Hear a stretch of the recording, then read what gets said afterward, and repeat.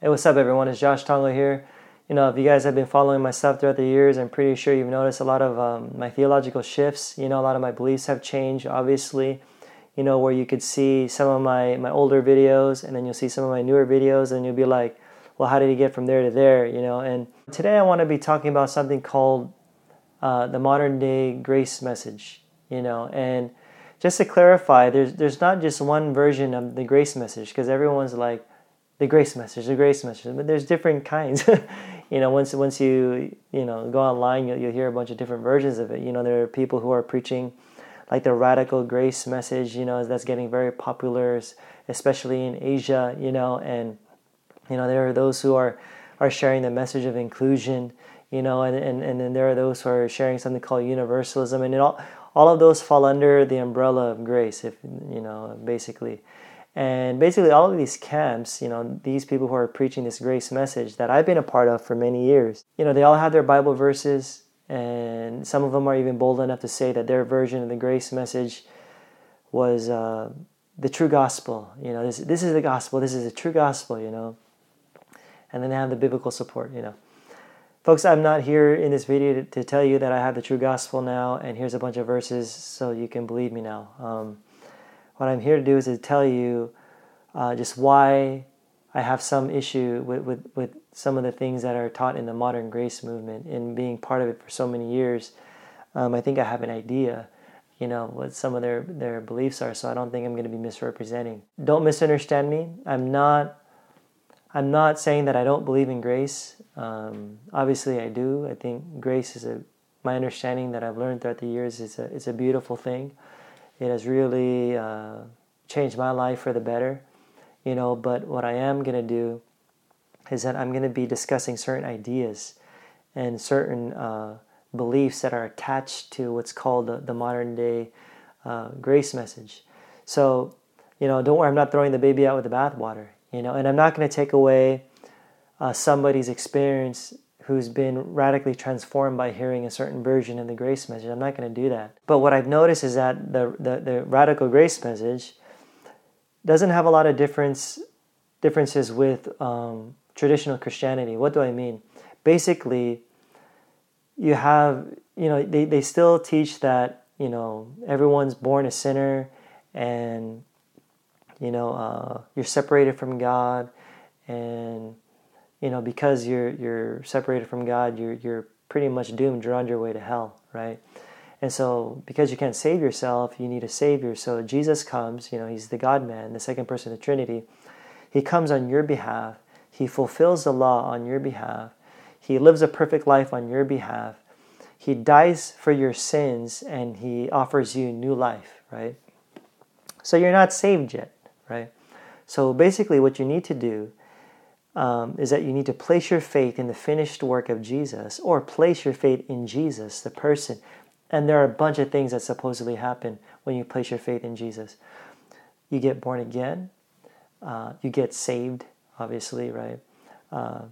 You're no longer a sinner, but you're a saint. You're no longer separated from God.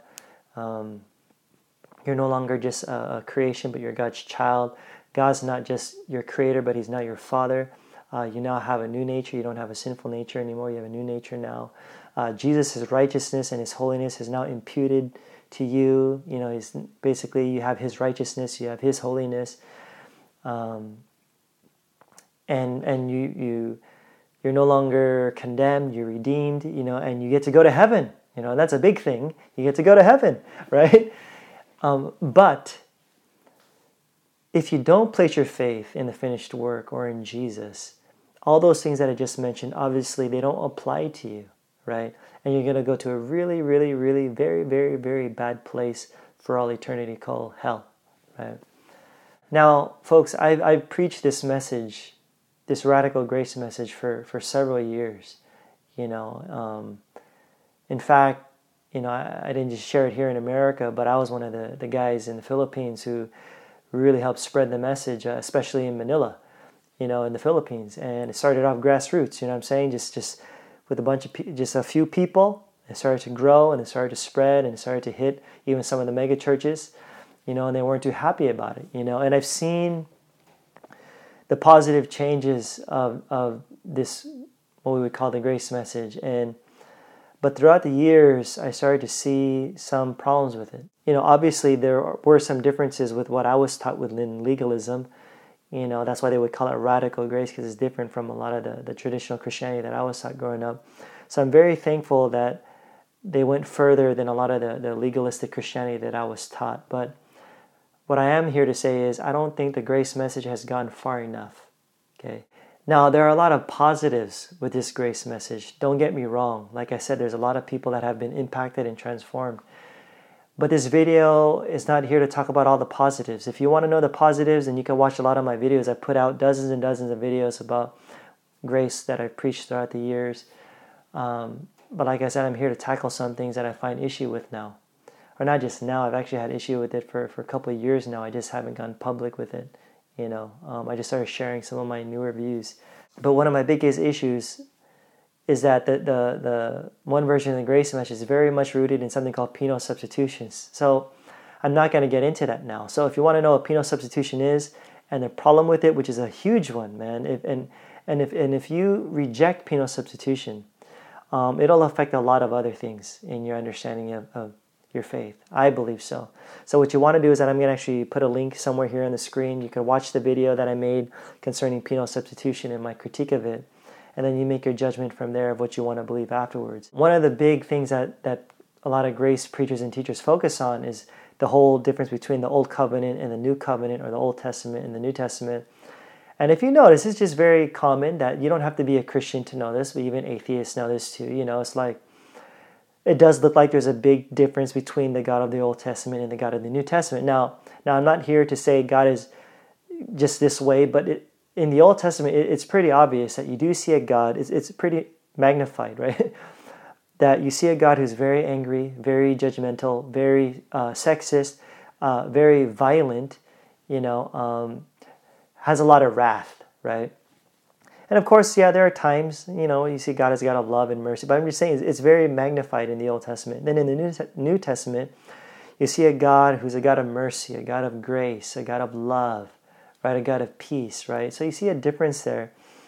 And a lot of times, grace teachers and preachers, we want to make this distinction between the two, that there's something that happened when Jesus died on the cross. There was a big change, And it's interesting because I remember when I was in the Philippines, right?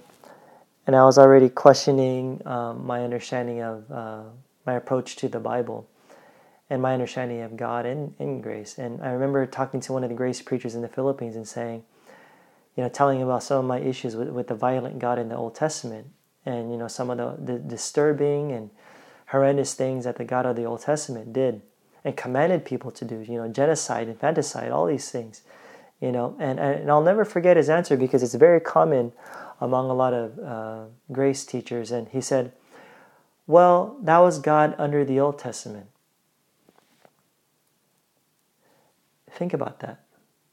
So my response to this preacher was, okay, but that was, you have this God in the New Testament, but that was still, you're discussing God in the Old Testament commanding those evil things and doing those evil things. I mean, it's still the same God, especially the God that we claim to be same yesterday, today, and forever. That same God that you believe is a God of love and grace was the same God who commanded a lot of those evil, horrible things in the Old Testament. And this grace preacher got quiet and he started to think about it.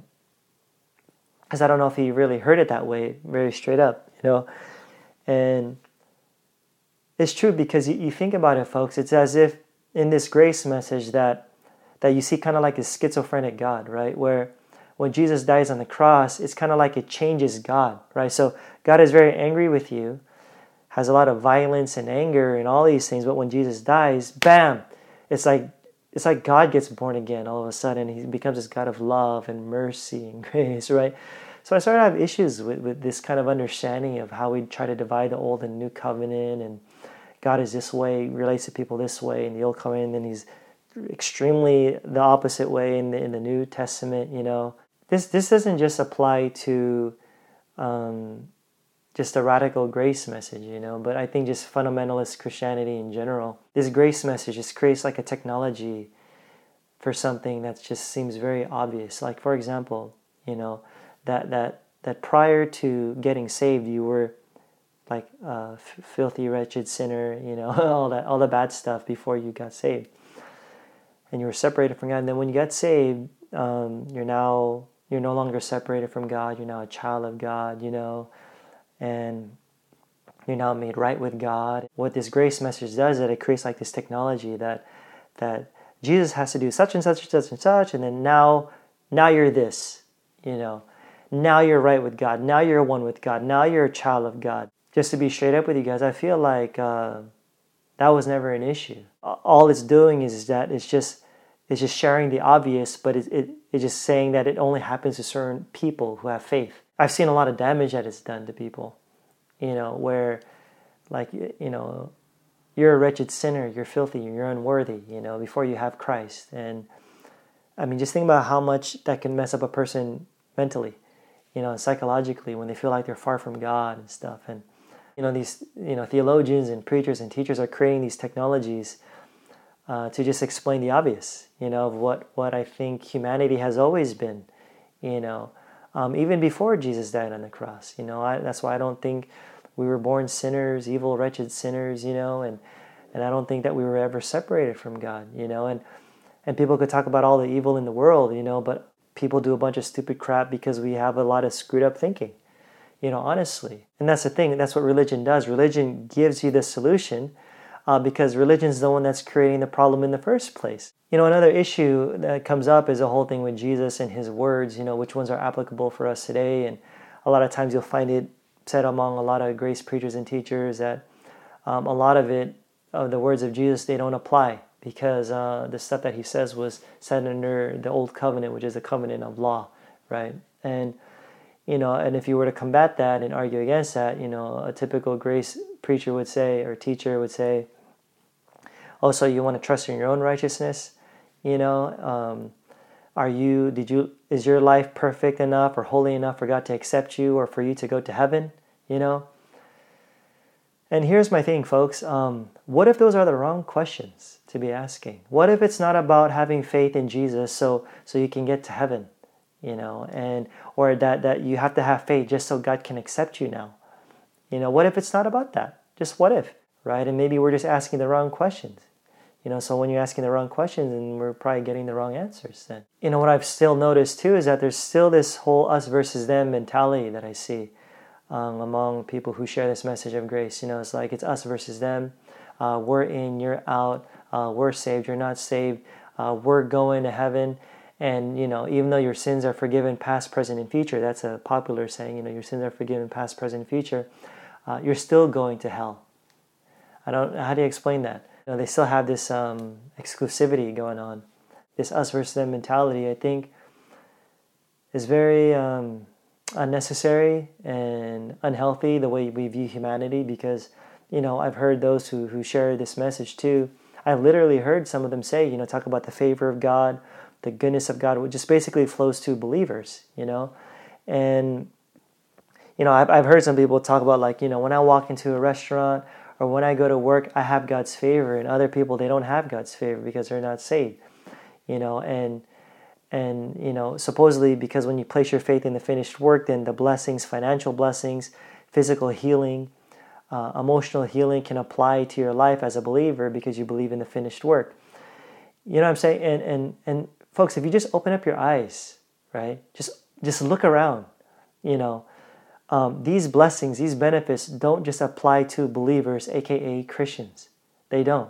I think it's just an ugly view of the world where we have to divide and we look at people just because they don't have the same beliefs that we do, where they can't have the same benefits from God, So I just find that very problematic, this whole us versus them thing. And I think you'll start noticing that too. I've had people message me say that they go back to church and they'll hear the pastor talk about the blessings when you believe in the finished work, and they started telling me like, yeah, Josh, sorry, no, it is sad. It just only applies to believers. You know what I'm saying? And so people are noticing these things, and how it's not like an inclusive kind of love, from God. And there's this word that people just love to throw around that I've heard so many times, and it's this word called heretic, And when I first got into healing back in 2006, I remember when some of my conservative friends were calling my calling me a heretic because I was getting into healing, And then when I got into the grace message back in 2008, I remember some of my friends in the healing camp started calling my stuff heretical. And then I started getting into something called inclusion, preaching this message of inclusion, and then some people in the grace camp started to defriend me. I find that funny. They started to defriend me, and they were calling my stuff heretical, And it's like, it's like when you step out of their box, right? All of a sudden you're outside, I even heard from someone one time even telling me that they didn't even think that I was saved anymore because I was never saved in the first place. That the stuff that I believe now is all false, and I'm deceived and all that stuff. And I just find that crazy, folks. Maybe we should have a little bit more humility, instead of just trying to jump on, this is a true gospel, now we jump into it, now we keep changing our minds. Maybe we should be careful when we use those words like this is the true gospel, Just because someone doesn't have your version doesn't mean that they're not saved or that it's heresy. Maybe you don't understand it. It's so interesting because when you're preaching along some of these grace preachers, they're your buddies, but when you disagree with them, they end up not being so gracious anymore. But I also want you to think about this too. When I was in the Philippines, the grace message was spreading, and I remember there was like a momentum happening, and people were getting pumped up. This is the true gospel. This is the true gospel. But I want you to think about, what is salvation? Now, there are different ways to get saved. I know that according to different types of Christianities. But a very popular one is that faith comes from hearing, and hearing the gospel, the good news. And according to some grace preachers, like I said, they believe that this grace message is the true gospel, right? So when you think about it, that must mean that you must get saved when you hear the true gospel, because that's when the real faith happens, right? When I was in the Philippines, I remember I was telling one of my buddies just to talk about it. Not that I was worried about my life, but I would just say, hey, if this is a true gospel that we're preaching now, and we only got a hold of this message in our late 20s, so our whole life we didn't know this true gospel, right? So does that mean that we were never saved in the, back then, And we didn't get saved until our late 20s, that if we were to have died, in our mid-20s, then we would have gone straight to hell, And I asked my friend this, and it just started to get him thinking. And it is something to really think about, folks, when we use that kind of language. Because obviously it's either we believed right back then or we didn't. Because if we didn't believe right back then, we weren't saved. God's righteousness wasn't imputed. I wasn't a child of God, yada, yada, yada, all that stuff. So that's just another thing to think about. I go online and I see it a lot where it's all about Jesus, all about Jesus. Your works is nothing but filthy rags, But I want you to think about that and how I started to think about it like several years ago. I remember I was thinking it sounds kind of weird to me now, where it's like, I used to say this to people, God doesn't see you. God just sees Jesus. He doesn't see you. He just sees Jesus, I mean, that sounds good when you're doing a bunch of stupid crap, right? If you're doing stupid crap, I hope God just sees Jesus, right? But when you do good, it doesn't matter. Just filthy rags, pretty much, But it's like Jesus is like a costume, that Jesus is a costume that you wear, that if you didn't have the Jesus costume, God is angry with you, God would punish you, but when you have the Jesus costume, you're okay. But if you don't have that Jesus costume, it's a whole other story between you and God. You know what I'm saying? And I don't know, I just feel like it trivializes a lot of the things that we do, like even some of the good things that we can do as human beings, Imagine saying that to your child who does very well in something, and so it's not about you, it's all about Jesus. It's all about Jesus. Obviously, me asking these questions, even getting into the grace message and stuff several years ago, has obviously affected my relationship with a lot of people, not just people, but actual churches and institutions, where they don't even invite me to speak at their churches anymore, or people have told me that they want to stay away from me, or they don't even want to be seen in public with me. They would actually tell me that, and people want to meet secretly with me too, because they don't want to be seen in public and stuff.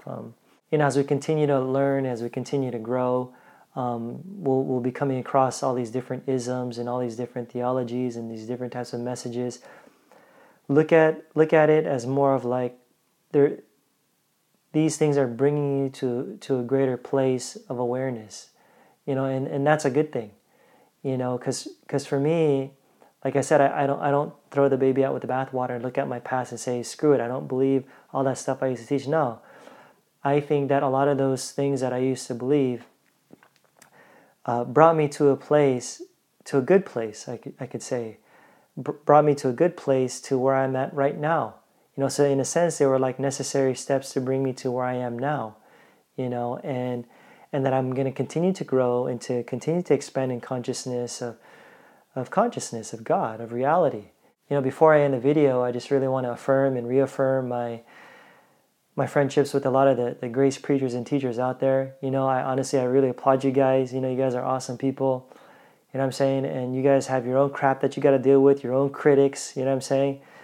And you guys have done so much good, and I just want to encourage you to keep going and to not stay fixed with your beliefs.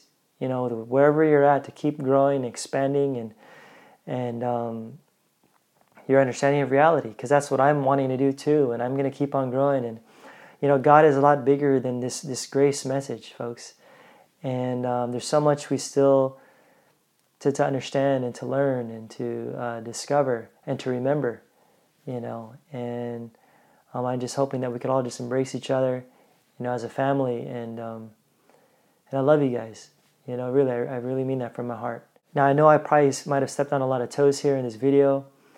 If you guys are still having a hard time understanding the theology of why I got to where I'm at now, you just go to my website, joshtongol.com. I actually added a bookstore not too long ago, and there's a lot of books there that I list that have honestly helped me on my journey. And I'm not saying I agree 100% with everything and what these authors believe, but I do like these books. So if you do see those books on my site, I am saying because it doesn't mean that I do like them.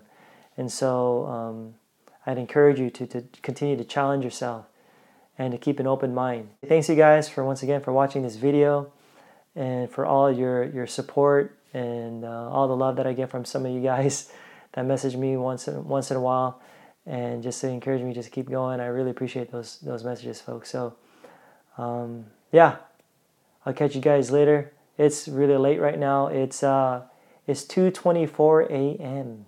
So yeah, I tend to sleep late and make my videos really late at night. But all right, guys, I'll catch you guys later. I'm out. Peace.